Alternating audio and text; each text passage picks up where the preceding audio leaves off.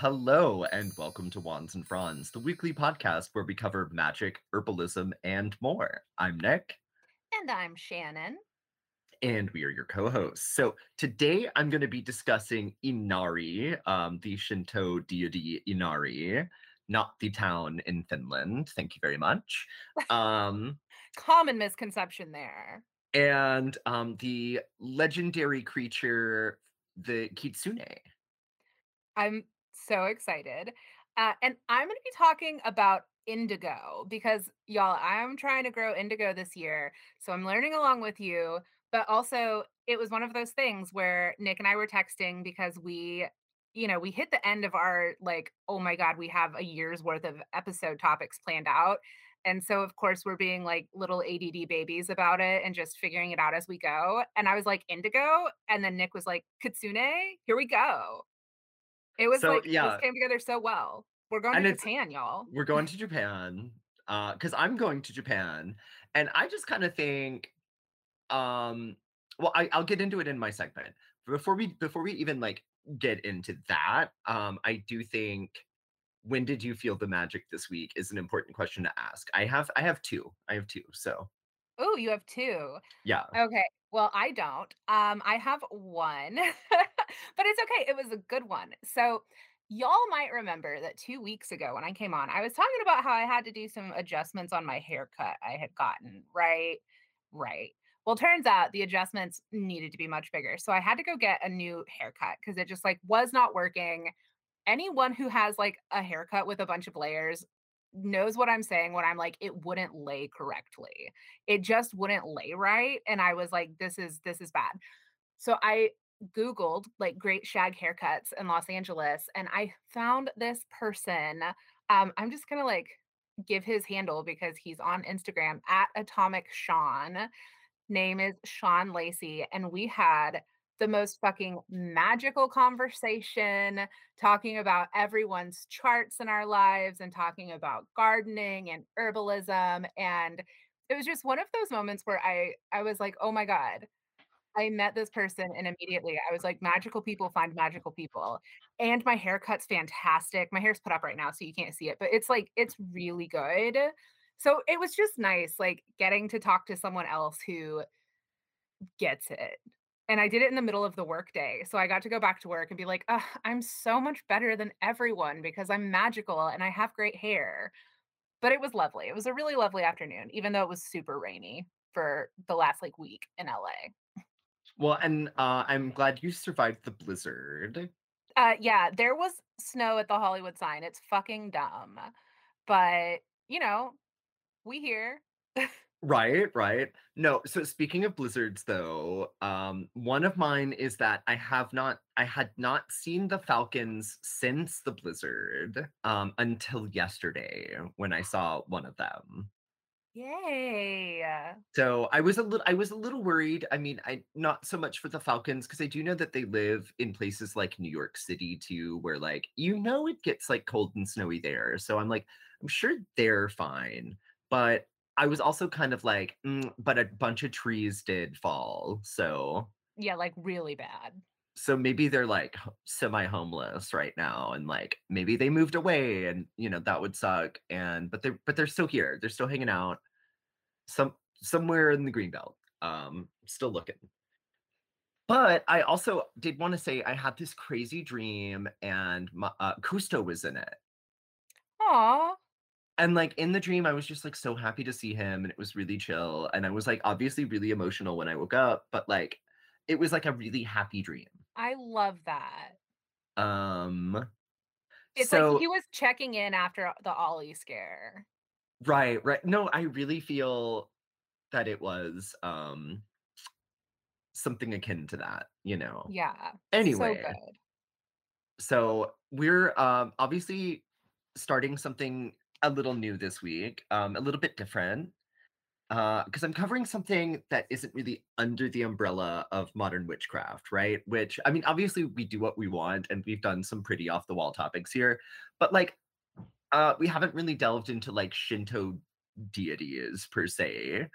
Um, And, like, I don't know if this is gonna be a one-off to team with the theme for this episode, or if people are gonna be into it, and then maybe I could do a bunch of Shinto deities kind of leading up to my trip to Japan. Because obviously, like, I do wanna know, like, who all the temples and stuff that I'm visiting are for, and, like, know the mythology behind that, even just a little bit, like, even just on, like, a surface level. I mean, it seems respectful. Like, not just interesting, it's, like, also being, like, a good visitor. Right. So, yeah, because I don't want to be like violently American dumb tourist mode. Like, I kind of want to know what's going on.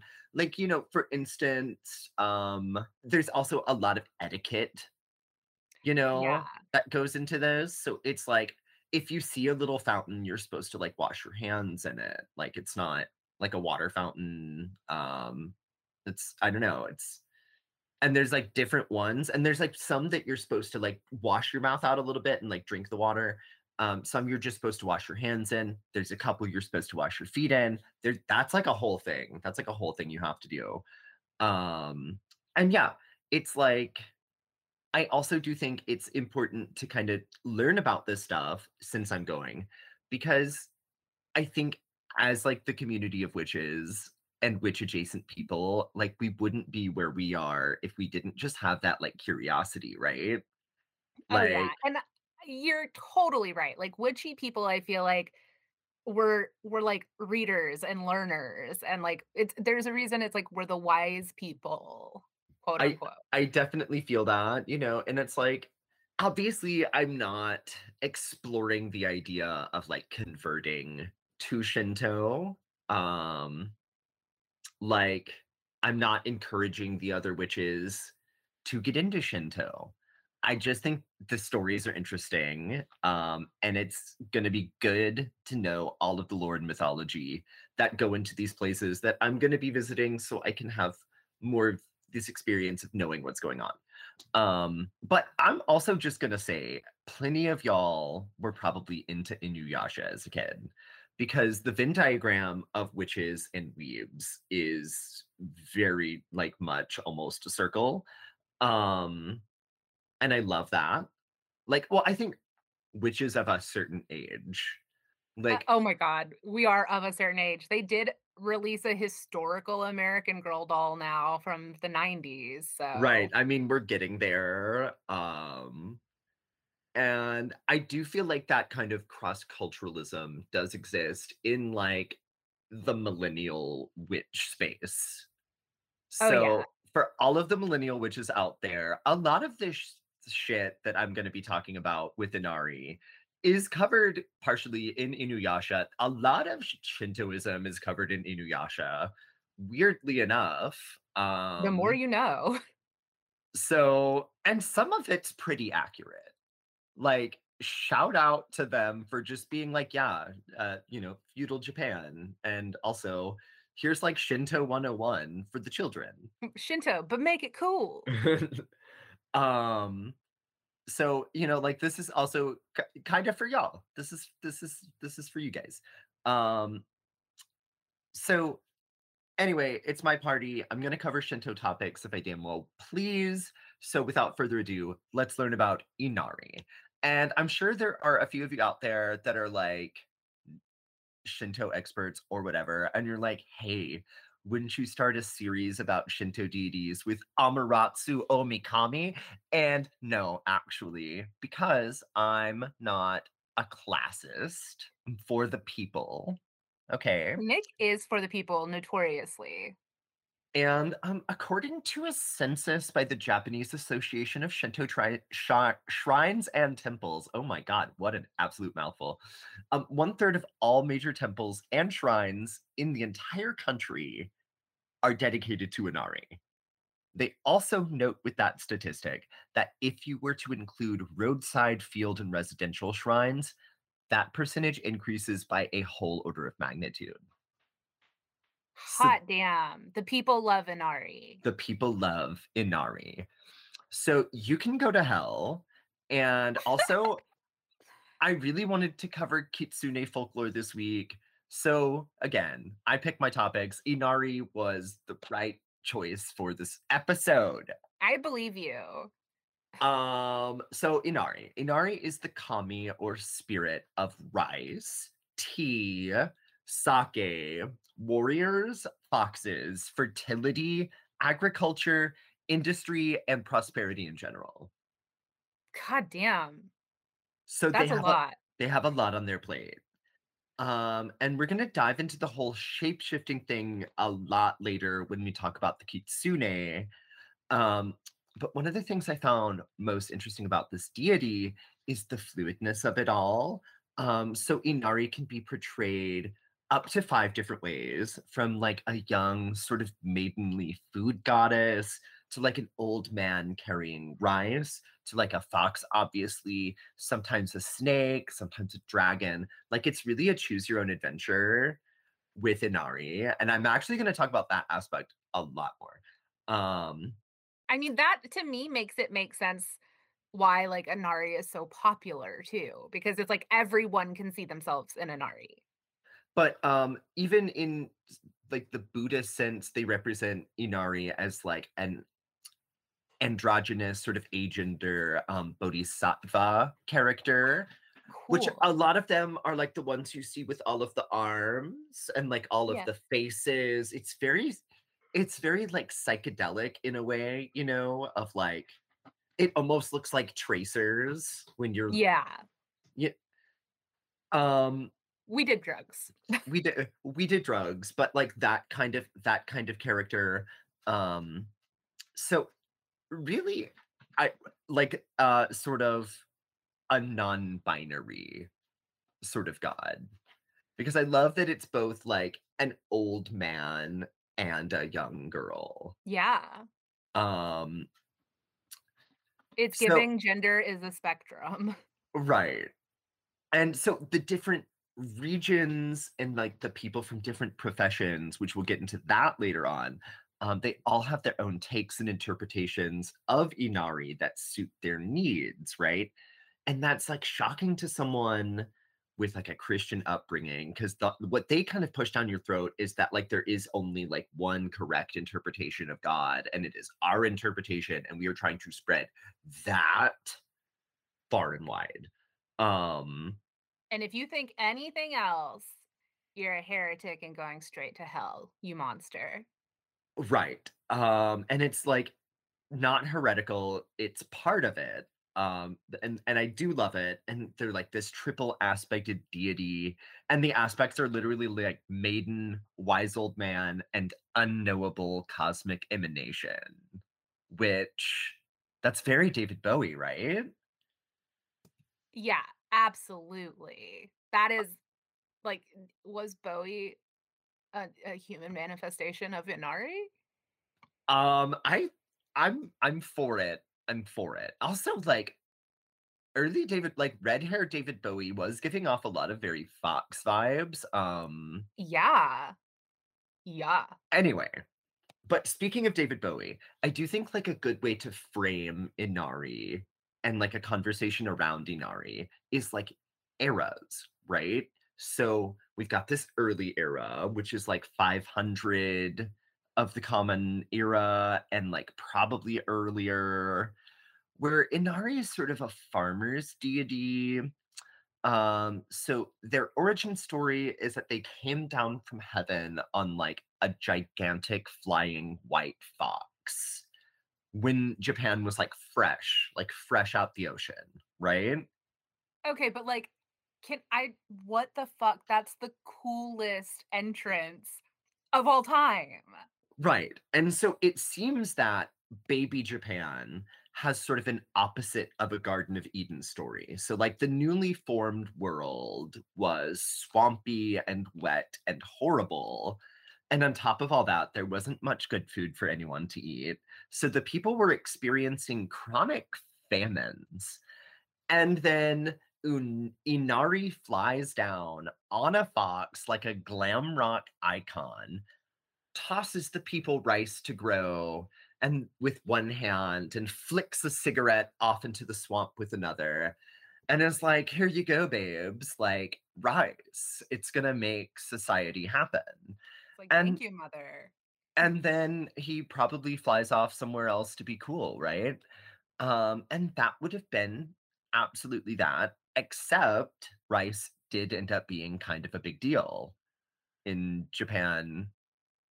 Not especially, but, like, it was a big deal in Japan for a very long time, right? Um, and belief in Inari as sort of this rice god, this agricultural god that, sort of gave people rice to grow and sort of his, protector of the agricultural really, the working man, right? The guy that's out in the rice paddy, just growing rice all day, like, that's a and you gotta think, like, the way that they grow it with the flooded fields and the not flooded fields and making the little walls, and, like, all of that is just very hard, very backbreaking work. So Inari is really, like, looking out for the little guy, right? But then rice kind of, um, becomes money, right? But we're gonna talk about that in a minute, and we should pause here at farming because this is probably where the fox comes in, right? Ooh. So, we have this agricultural deity, and foxes are lucky for the rice farmer because they eat the rats, and if you have something eating the rats, then the rats aren't eating the rice, and you have more rice and therefore more money, right? Because rice is used as a currency for many centuries in Japan's history. Um, and, like, it's a sign of extremely good luck to see foxes out in your rice paddy because that means that the rats are kind of being taken care of. So it seems like a very natural thing for this agricultural god, this farming god, to have foxes as their sort of spiritual messengers, right? Um, Also, because it's kind of like generally a farming deity at this point, Inari also catches on with tea growers, which, as we all know, tea later on becomes a big deal in Japan. So, but rice was the king, rice was money, money is power. The daimyo or the warlords, they needed Inari's blessing to keep things running, right? Like this this rice goddess, this kind of backwoodsy rice goddess. Well, now rice is money, and money is the basis of this society that is kind of forming around. And central to all of this is sustenance, and it's rice, right? Like rice is in literally everything. Um, and so then you have the warlords are getting in on it. And they're the ones that are like becoming powerful clans and like becoming kind of like samurais and shit later on. Like this is kind of like the proto version of that. So they're all kind of fighting each other. It's kind of like when England was like a million little countries, Yeah, I mean, kingdoms. there was a part of global history where that was just like what people did. So, this is like them figuring all of that out. Um, but so now the warlords are in on it, and then now the warriors are in on it, and then now the blacksmiths are in on it, right? And like also shout out to actors and prostitutes because now that we're in politics, because the warlords are in on it, now we're kind of getting into the upper classes too. And what do the people in the upper classes do? They enjoy cultural moments. So, And like, prostitutes. and prostitutes, which can be a cultural moment. Um, and so then these kind of like entertainers are getting in on it as well. And then at some point, they switched the currency from being rice to being money, and then now, like, the bankers and the finance bros are in on it as well. And Inari is just spreading, spreading, spreading this whole time and sort of creating all of these different emanations of the same deity with all of these different faces. That's so Uh, cool.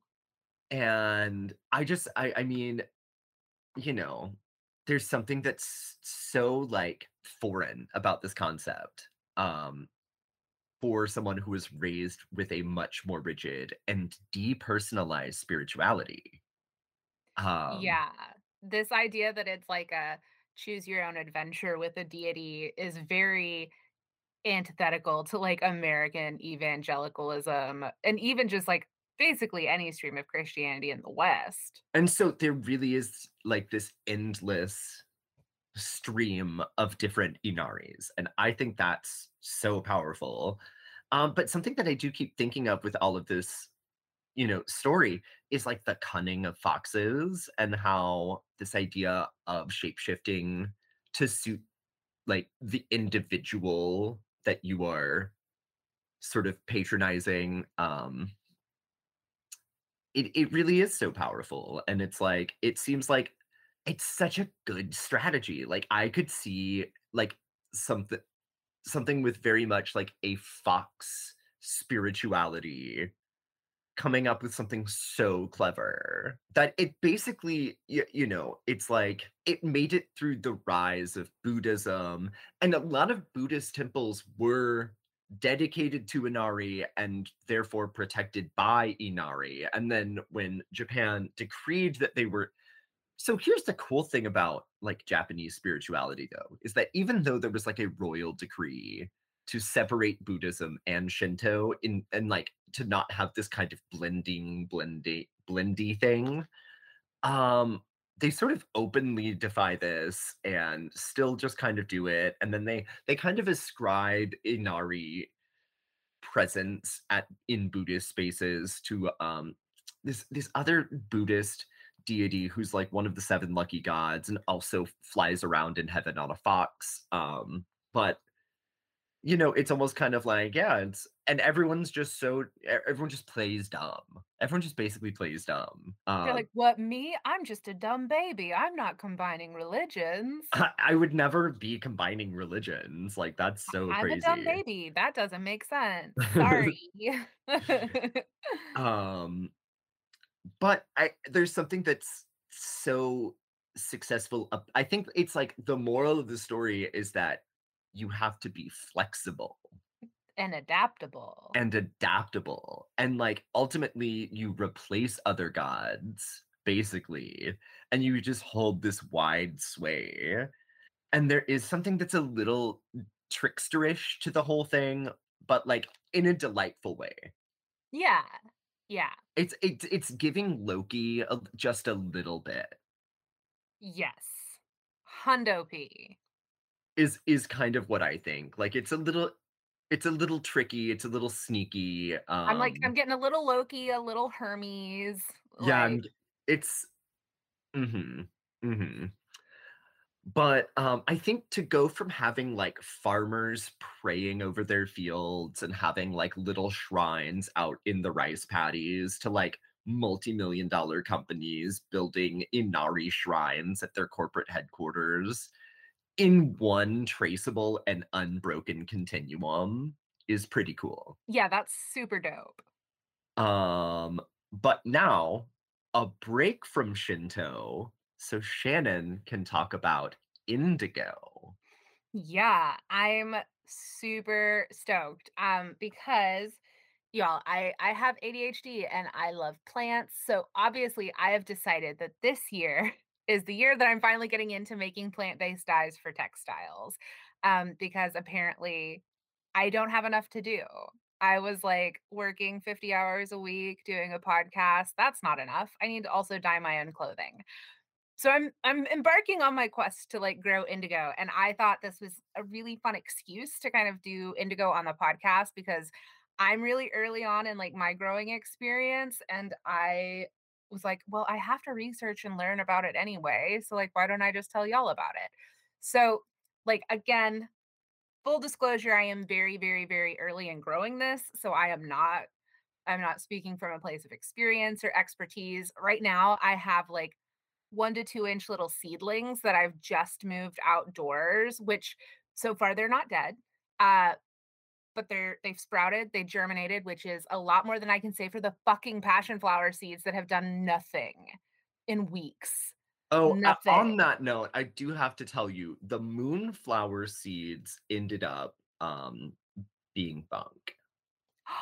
No! So, after a couple more days, I'm sorry, this is such an important update. So, after a couple more days after the first one put out a little root, neither of the other 2 had put out a root, and, like, the one that did root, the root had turned brown.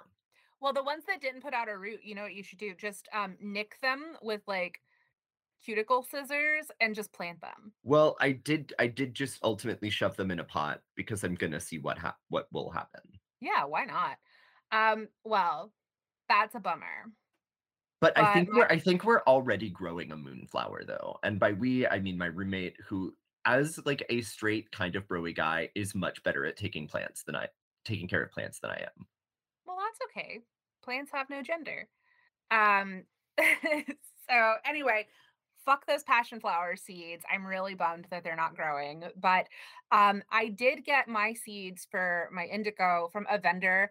They're called Northern Dyer, and she's on Etsy. I got a multi-pack of seeds from her, and they include Coreopsis, French marigold, woad, and Japanese indigo. And I have to say, before anyone comes for me, I know that woad is considered invasive in California. It's staying in a pot on my patio, and I do just want to, like, really reinforce that I live in an urban complex. I'm not, like, nestled up in a woodland, but I just was like, I don't want someone to hear me talk about woad and be like, "What are you doing?" It's fine. It's gonna be fine. Um, but I digress. So we're talking about Japanese indigo specifically. It's Persicaria tinctoria, and this is a plant that has to literally give you the understatement of the year. It has a long, rich history. Um, it's kind of hard to get down to like a reasonable length of an episode trying to edit through talking about indigo and its history, but here's me doing my best.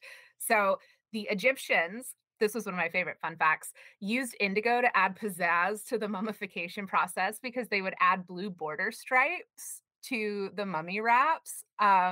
How cute is that? It's That giving me that like yeah, sailor anchors mummies. anchors away, boys. But the earliest written instructions we have for making blue dye is from a Neo-Babylonian cuneiform tablet. And there are archaeological, like textile fragments from all over the world that have indigo on them. I have to talk about etymology, and the etymology here is a little icky because indigo is derived from the Greek indicon, which means something Indian. Well, there you go.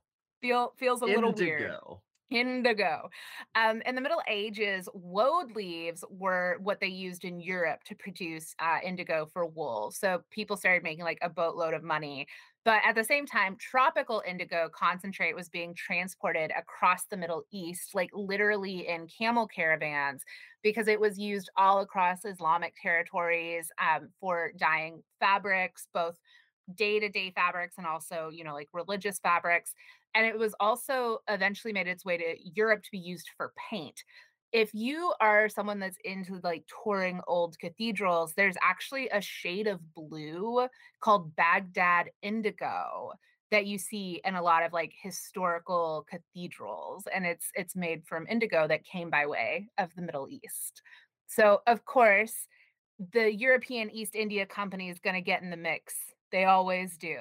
So in the 1600s, we see the start of kind of this really gross rivalry between like plantations in the West Indies and the Americas, trying to get the most competitive indigo pricing. They've actually discovered in like modern, pretty recent history some shipwrecks off the Caribbean, shipwrecks in the Caribbean that still had like usable indigo because it was sealed. Like so they're finding indigo in the Caribbean. Can I just say I really, and like it's making me gag to say it, but like I would love like a little beach shirt dyed with shipwreck indigo. I mean, yeah, I would Like yeah. I need that for my seaside witchery. Fair, fair. Um, so after Europe, yada yada yada, lost those colonies in the 1800s, Britain basically decides to bogart the world's indigo trade by establishing like hundreds of indigo factories in India. Really, like people historically have just always gone bananas for this stuff. It's like from day to day stuff to sacred stuff to ceremonial garb. My other favorite fact is that modern art historians discovered that some painters from antiquity would paint undercoats of indigo blue so they could use less of like the hella expensive lapis lazuli pigments. So they used it to like stretch their expensive pigments. And you'll see, like, even today, like watercolorists sometimes will use indigo because it flows better than mineral pigments.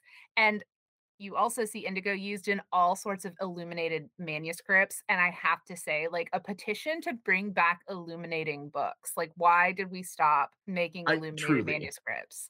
I d Why? Everyone wants a picture book. People also have used it on their skin for a long time, so for things like tattoos, for adornment. There's some weird myth that I think like, some people scared Caesar by painting their face with indigo. It's not true.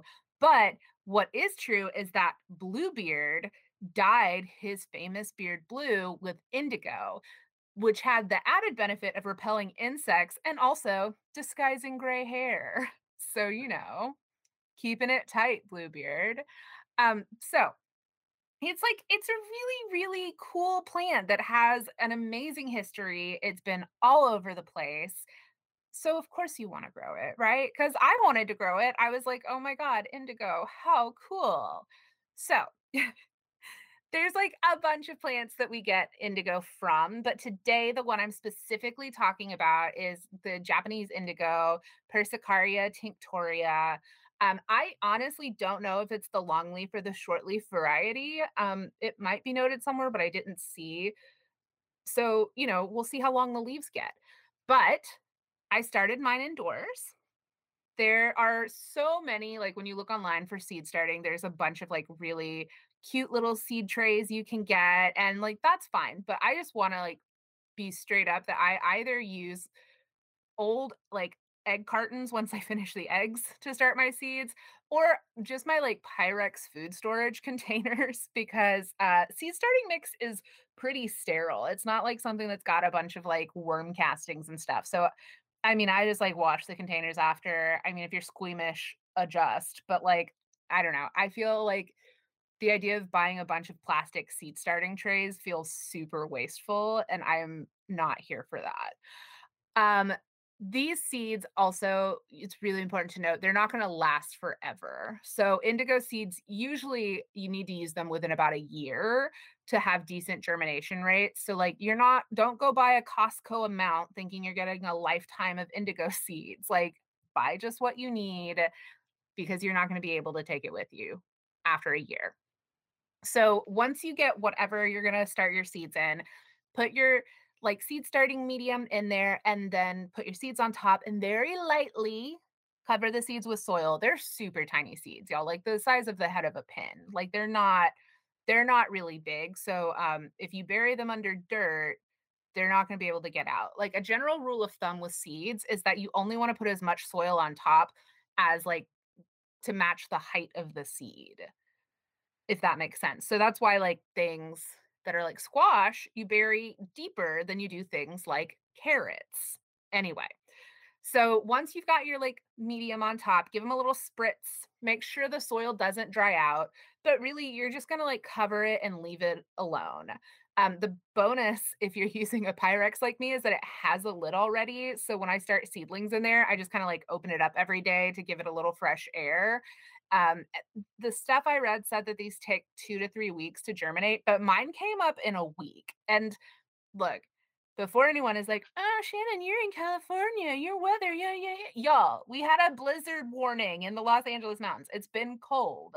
So like really these do germinate decently quick if you're somewhere that isn't actually freezing. So they don't like having their roots disturbed a ton. So they recommend only like transplanting once or twice. For me, I've actually already potted them up into their final container Because when they're in my Pyrex, the way I judge when I'm gonna plant my seeds out is until they're like little cotyledon seed leaves are like about to bump up against the lid. That's is very scientific That the way. sounds I mean, scientists take notes. Yeah, scientists take notes. If they're about to bump the lid, they're ready to be transplanted. Um, but I'm also like, I'm a survival of the fittest kind of gardener. So I know that by March, I'm not gonna have any freezing here, but it's like still a little cold for it. But I'm like, if you cannot survive chilly March in Los Angeles, you're not the plant for me. If you're someone that lives somewhere colder, you might need to wait a minute to put them outside. Or, get real Spartan about it. So once you have like a few little leaves, they say you should pinch out the preliminary center leaves to help encourage them to get bushy. And these guys will get to be like cute bushes, and you can grow them in containers. And I love the idea of having like two big containers of indigo, like on either side of your porch. I just think that'd be super pretty. But you just, like, pinch out those, like, little center cotyledon leaves, so you're not trying to, like, pull off big new growth, be smart about it. But they love nitrogen. So if you are someone that has garden space, these would be good to, like, if you wanna grow with, like, beans or peas. But again, I'm growing mine in containers. You can just get, like, good old-fashioned organic compost. For things that like nitrogen, even grass clippings can be good. Just make sure you know where you're sourcing it, because even though you're not gonna be eating the indigo, I don't know, there's something that just doesn't feel good about continuing to spread pesticides around through, like, water runoff. So, they do need to be sheltered from wind, which is the one thing I'm, like, actually really worried about here in Los Angeles.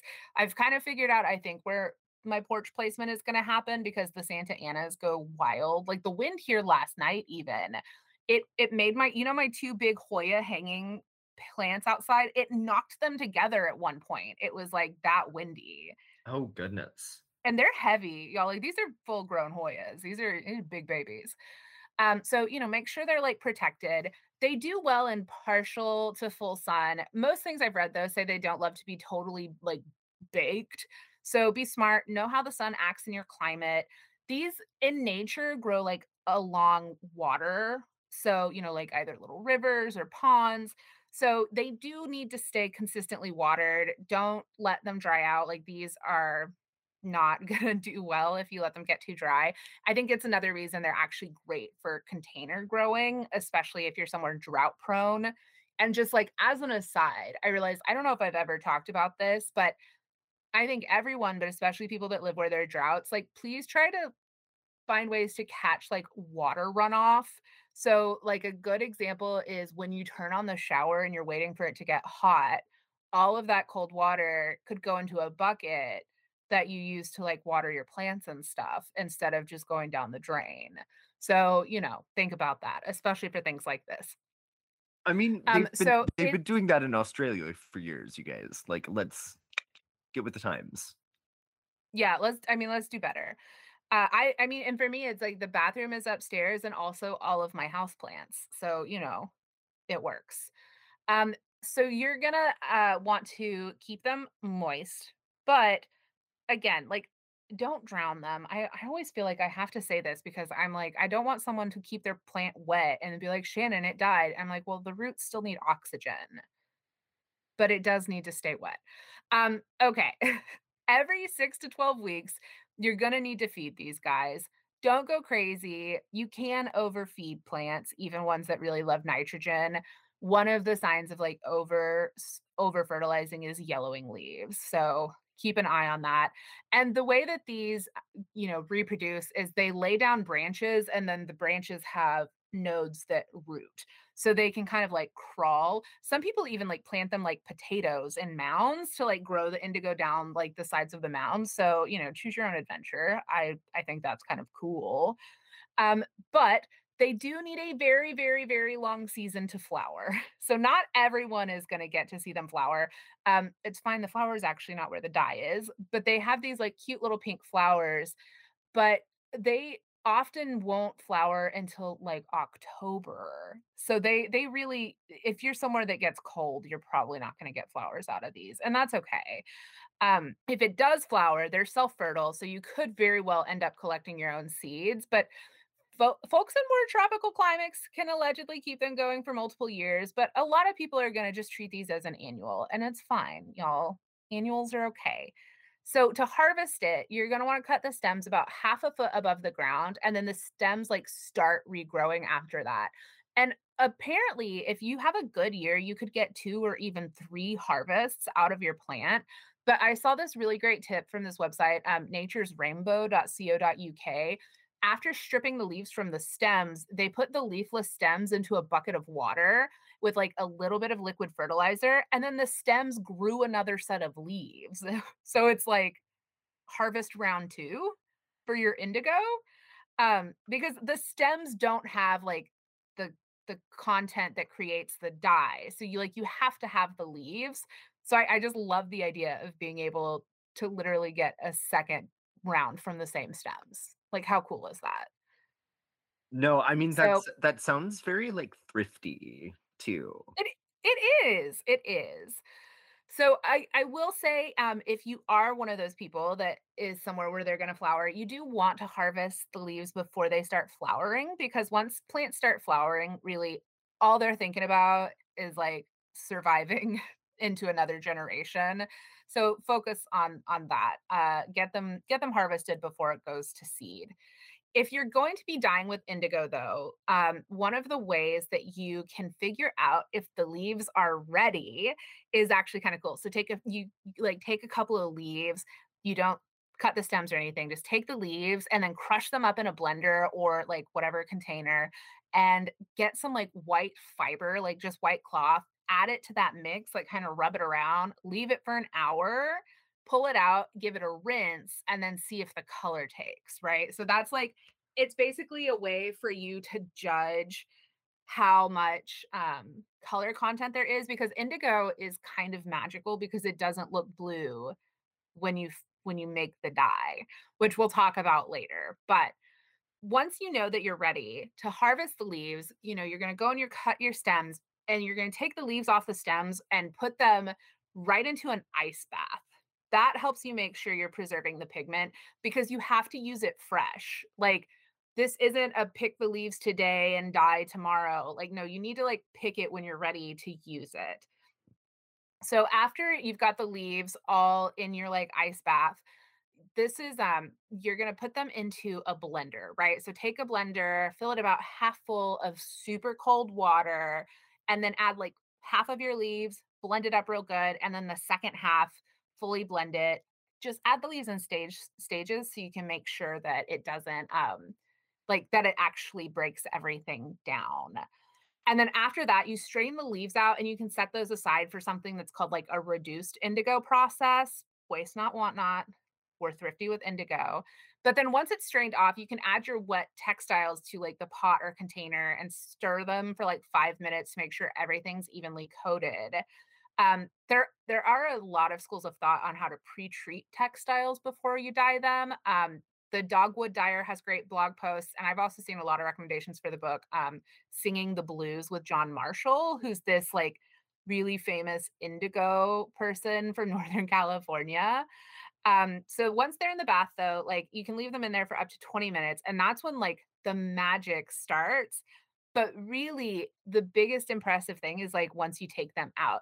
So once the items are like out of the bath, they're exposed to oxygen, and the more that they're like basically drying out, that's then you're going to see the fabric change from like kind of a springy yellow green to your indigo color. So it's like either aqua or jade, or even I saw some that got to like a robin's egg blue that was really cool.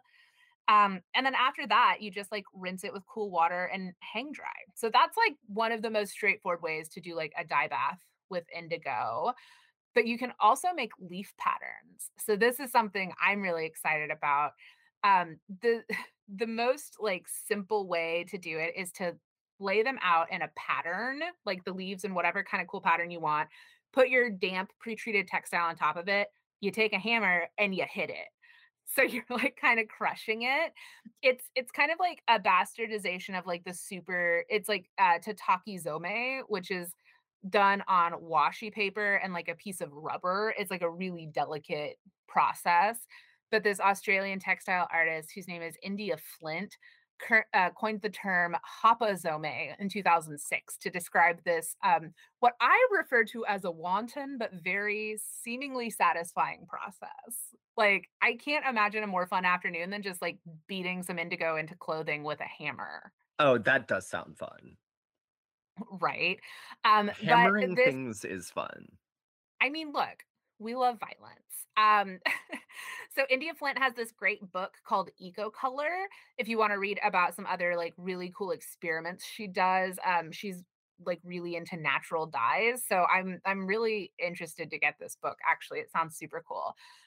So that's like a little bit about indigo, how to make some indigo dyes, how to grow it, but we're not going to talk about all the ways you can make dye with it because literally like I there are people who have written books on this. Indigo is very complex. But let's talk about some like magic, right? Because this is also a witchcraft podcast. Mm-hmm. Um, they're Saturnian plants, which love. I love Saturn. They are said to be good for magic around closing doors, binding, endings, rebounding, and revenge. Um, which feels so dark and dastardly for something that makes things so pretty. Right, but it's like sometimes looking pretty is revenge. Truly. And also indigo is poisonous if you eat it. So maybe that is the connection there too, because just kill someone dead.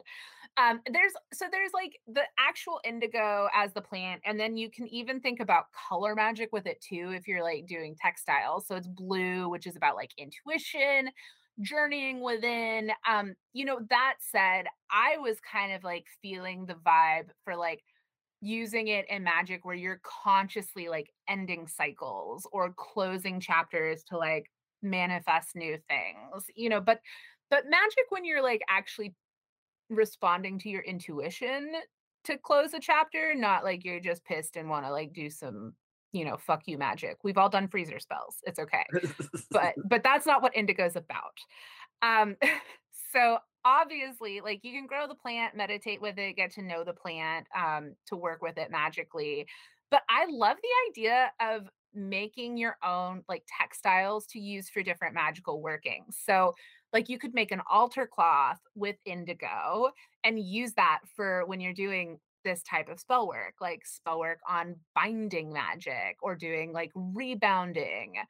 Um, if you hate someone, send them a gift, attach the tag with indigo string. There's your revenge. That's dark. Love I that. and you can make like making indigo dyed string, especially with like your leftover indigo leaves.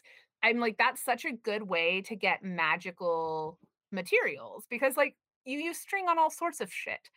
Um, I also found a lot of recipes online for making indigo water paints. And Nick, what about using homemade indigo water paint for your magical writing? Ooh, now see that's a titillating idea. I'm so glad you are titillated. Um, the honestly, the options are endless, guys. Like indigo is super cool. I'm really stoked to grow it. If you do anything with indigo or have done anything, have any suggestions, like please let us know, like send pics. I'm so pumped about this.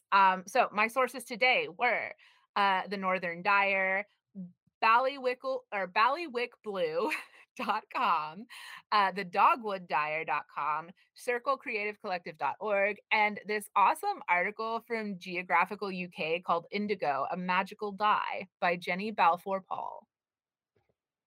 Oh, that's my cousin. By by Yeah, by my cousin by marriage. I really respect that she hyphenated. Mm-hmm. Okay, so for this week, we're doing a magical creature, kind of. We're talking about the kitsune or the fox spirits. And to be perfectly clear, foxes are in fact real. I have seen them in Austin, Texas. Do you remember the fox that lived in the field next to the house on Fall Creek? I don't recall that, but I mean, I also, it's like there's a lot of foxes in Texas. We're lucky. Yeah. We're blessed with an abundance of foxes. But kitsune aren't just foxes. They're bona fide magical creatures in Japanese mythology. So here's the thing. Fox spirit folklore almost certainly predates formalized worship of Inari, going all the way back to the earliest Chinese folklore, which is like pre-Japanese colonization. Because, uh, well, I mean, it's like do your own research about Japanese history, but like they were a Chinese colony at one point. Sorry, Yeah, I uh, mean, that's just what it is. That's their it's history. it's their history. Um, anyway, so this kind of like really really ancient folklore is where we get the nine-tailed fox of Pokemon fame, truly. And stories of fox brides, like all of the fox bride stories are like really really old, okay. um and there are always these elements of like seduction, trickery, and of course shapeshifting. But the kitsune myth becomes deeply ingrained in Japanese culture on the back of Inari's success as a deity, because there's always the foxes. The foxes are with Inari from the very beginning. And then as Inari kind of shapeshifts into all of these different emanations of as a deity, the kitsune are always right there, right? And the fox spirits and like fox imagery is just very, very much in the cultural zeitgeist. Um, I just have to interrupt real quick with this super, super cute, fox craft that I saw in the fall that I wanna recommend for people. Leaves, especially sycamore leaves, have a very fox-like shape, don't they?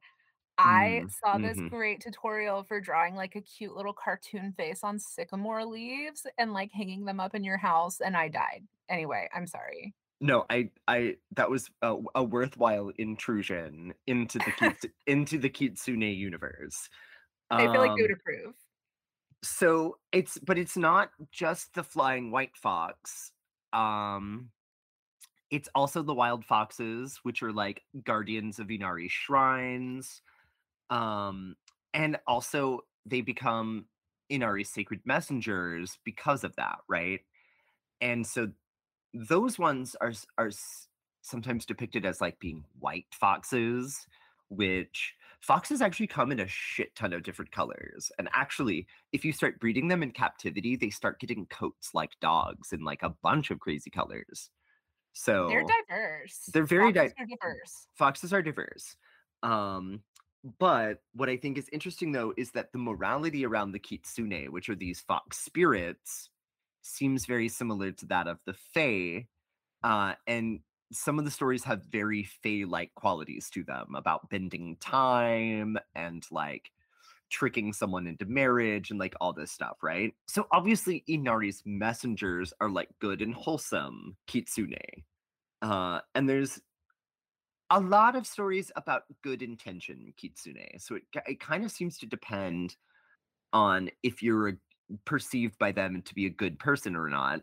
And again, they do not have the same morality as us. They're fey. So it's not necessarily like religious piety or anything like that, like humans might think it makes you a good person. They have their own system. So it really seems like random to us. To them it makes sense. It's unknowable.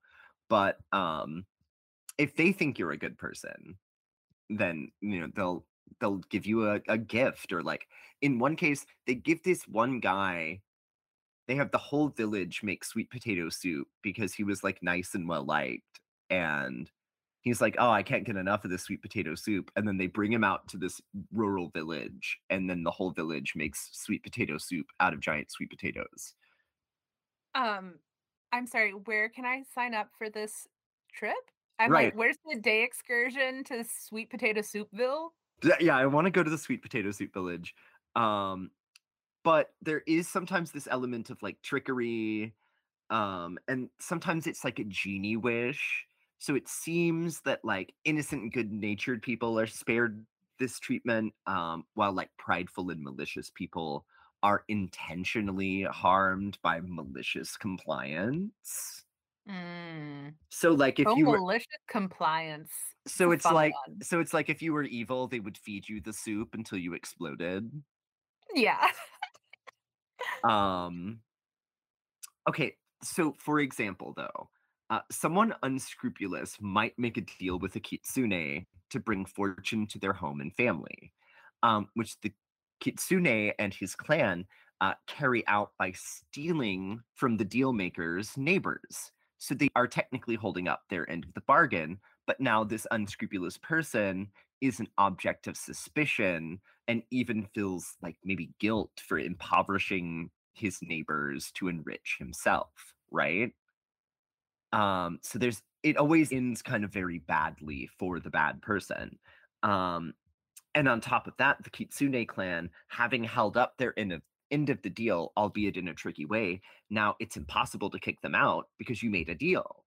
And now the Kitsune clan takes residence in your house, possibly forever. So, um, okay, and there is a surefire way to get what you want, though, because the kitsune carry around when they are in fox form, mind you, a spirit orb, which is sort of like a magically energetic pearl, or perhaps the kitsune's soul. Oh my god, speaking of fucking David Bowie, Labyrinth? Right, right, right. Which they carry around attached to their tails as like jewelry or in their mouth. Um, so if you can somehow trick them into giving you the orb or sneak up on them, then their supernatural powers are at your command, having out tricked a trickster. I mean, yeah, it's like mad respect at that point. Right. But also a lot of the kitsune stories are a little horny. Um, And there's definitely also this like succubus aspect where the kitsune transform into beautiful women to seduce weak men. And I'm going to be telling a story about that right now. Because obviously we have to include at least one of the kitsune stories in its entirety. I And just have to say before you start that, I feel like anyone who ever watched the animated Robin Hood is not surprised that foxes are sensual. right. And so the story goes that in the year 896, a man named Kaya no Yoshifuji was left alone at home while his wife visited the capital, which for normal people would be a great time to catch up on your reading or get some work done around the house, right? But this man was really horny, and obviously he had to do something about it. Poor Um, boy. and he just really could not keep it in his pants that long. So he goes out for a stroll. And of course, he's cruising for some tail while he's out and about. Though, as we're about to find out, he might end up getting more tail than he bargained for. But, So, Yoshifuji ends up seeing a beautiful young woman also out for a stroll, right around twilight, as luck would have it. And this man has the audacity to stop her right there in public and proposition her to go home with him. Sort of wink, wink, nudge, nudge, right? what a twat waffle. Um, and of course, she plays it very demure, and she says that it would be improper. And she even makes to sort of pass him and walk away. But Yoshifuji is a creep, and he like grabs her wrist, and he's like, "Okay, so we'll go to your place then. Where's that at?" And of course, the girl knows exactly what she's doing. So she gives sort of a sly smile and motions to a very nearby, very, very fine house. which Yoshifuji might be a cheating idiot pig man, but he does have his wits about him enough to be thinking, that's a bit strange that I've never noticed this really nice house on my street. But what's he gonna do? This is all turning out to be so easy, right? So he rests his two little brain cells and goes with her into the main hall. And as the servants gather around and dress them in fine house robes and get them all settled and comfy, he realizes that this beautiful young maiden must be the daughter, actually, of this very, very fine house, very stately. And so not only is he going to get laid, he's going to be um treated to whining and dining in the top fashion of the day. So he's very stoked, he's like doing titty bumps of caviar, right? And they get down to business very sensually.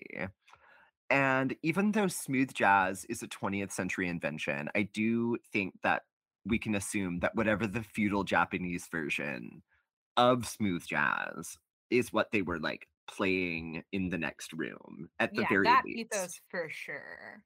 Um, and whatever that is, probably something with like a flute, lot of Japanese flute music out there. It was very sexy. Just know that. Okay. It's very, very sexy time. But I'm not a furry, so I'm not going to describe it, right? I'm just I'm describing sure you can look it up online if you're that interested. I bet it's there for you. I'm just describing the kind of music that's playing. Um, And the next morning, her father comes down to breakfast and he's like, "It is destiny that you're here, Yoshifuji. We want you to be part of the family. We want you to stay forever. Will you marry my beautiful daughter?" And, Yoshifuji, he's a shithead. He's like, yeah, he doesn't even give it a second thought. Of course, he's never mentioned that he has a wife and children, um, seemingly a few feet away, down the street. And, you know, he agrees. He marries this young girl that he met only the night before. Um, God, honestly, his wife is better off. And they do seem to be truly and happily in love. And a few years later, they have a son. And Yoshifuji declares that this is his new heir. And he legally disavows his son with his first wife. As he's now sort of thinking as his old wife as his first wife, right? And his old life is kind of drifting away into the past. Um, I mean, this and is a long con. And the years seemingly have slipped by, and he's forgotten about his old life completely.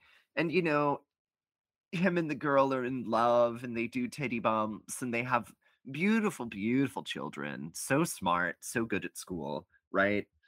Um, so we're going to do this classic Hollywood transition, and we're going to flash back to the day he had gone home with the young girl, but we're going to shift the narrative to what was going on at his house, right? So, of course, this man was a disgusting, cheating pig man, and nobody at his house thought it was really strange that he should disappear for a night, or even two. But eventually, his son did get worried, and so he sent for his mother to come back from the capital and had organized search parties in the meantime. And of course, when Yoshifuji's wife returned a few days later, she sent for a priest who could divine his location. Um, and here's what happened on the 13th day after he was gone.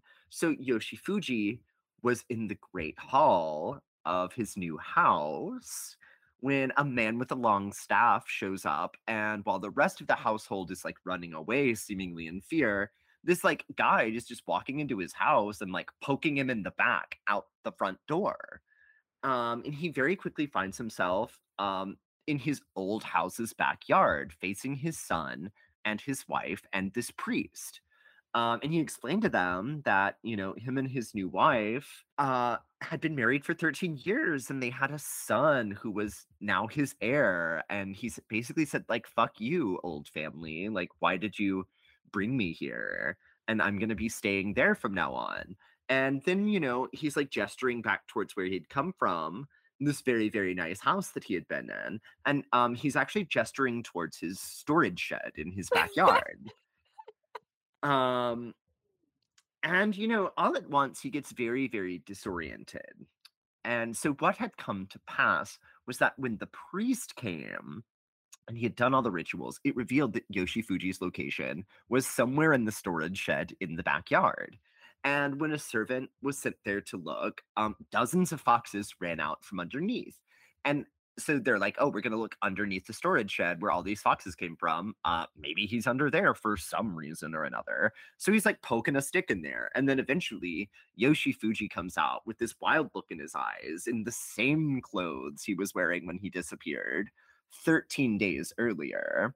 Um, and was just, it seemed like he had just been rolling around with these like dirty wild foxes under the shed for 13 days. What a weirdo. And sort of like when he was abruptly pulled out of his fantasy and, it had been explained that he had only been under there for a few days and he was hanging out under a shed with a bunch of foxes, like I think on some level realizes that he had been tricked by the kitsune. Um, but, his brain is broken from here on out because he has this memory of spending 13 years living this beautiful life with this other family. And so he spent the next decade trying to like figure out the trick of getting back into the fantasy world under the storage shed. Ugh, And what a loser. also, everyone realized that he was weak and a bit of a loser for so easily coming under the spell of the kitsune, and all the while disavowing his human family so easily in the bargain, like without even putting up a fight. So they all treated him very badly, even though he was mentally ill, until he died. I love that story. And there's kind of like a reverse version of this story where it's not about like cheating and leaving your family, and like actually the dude ends up being in love with the lady kitsune, and like even after it's revealed that she is um a kitsune and the jig is up and all of the foxes has to leave, she still comes back every night and takes human form, and like checks up on her kids while they're sleeping or whatever. That's kind of um cute. it's kind of cute. It's almost like it's like the rom-com version. Yeah. It's or almost kind of like Twilight, where it's like, I don't care that you're a fox, I still love you, like I'll deal with it, right? Yeah. um Ugh. But what I will say, little show and tell time, one of the sources I used for this research was this large book of Japanese folk tales that I brought with me on vacation this summer, um, which only had one thing circled in the table of contents, which was foxes and foxes 2.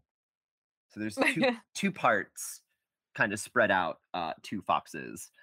So we could do, there's 1, 2, 3, 4, 5, like 7 more Kitsune stories I could tell on some other episode. So, um, Sweet. but with that, we have a Taroscope. Do we want to do baby asks before Taroscope? Yeah, rate, review, subscribe, download the episodes, y'all. If you want to talk to us, email us, wandsandfronspod@gmail.com, or Instagram message us at wandsandfronspod. Recommend us to your buddies, you know? Spread the wands and fronds love. I think that's Eh, it.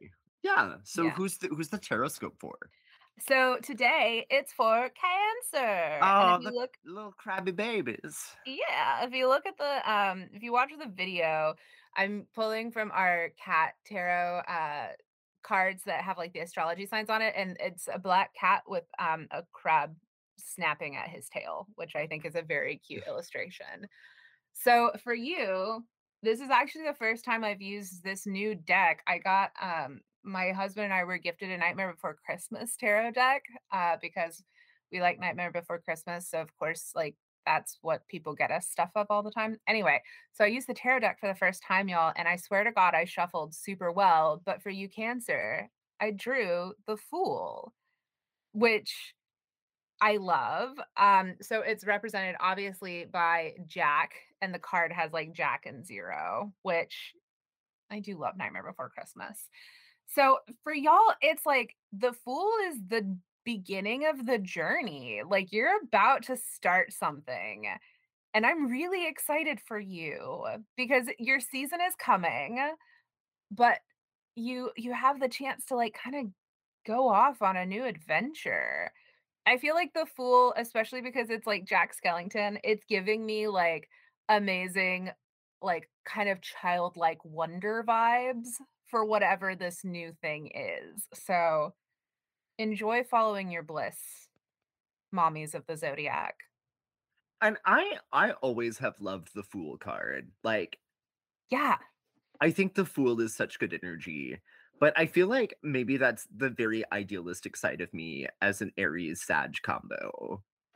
Yeah, I mean, I have a Sag midheaven, so I do love Sagittarius. These cards are really cute. I mean, like not all of these like decks are, but the back of the cards I think is really pretty too. And the artwork is cool. The Hanged Man is Santa Claus. It's Sandy Claus. Oh, that's incredible. Anyway, okay, so that's that for y'all though, Cancer babies. I'm like super excited to hear about all of the fun new stuff you're doing because that's what I'm getting. Go take over a holiday and do it better. Indeed, indeed. Well, what do we say to all the foxy bitches out there? Ooh, you foxy bitches. Blessed be you foxy bitches. Blessed be you foxy indigo bitches. Bye. Good night.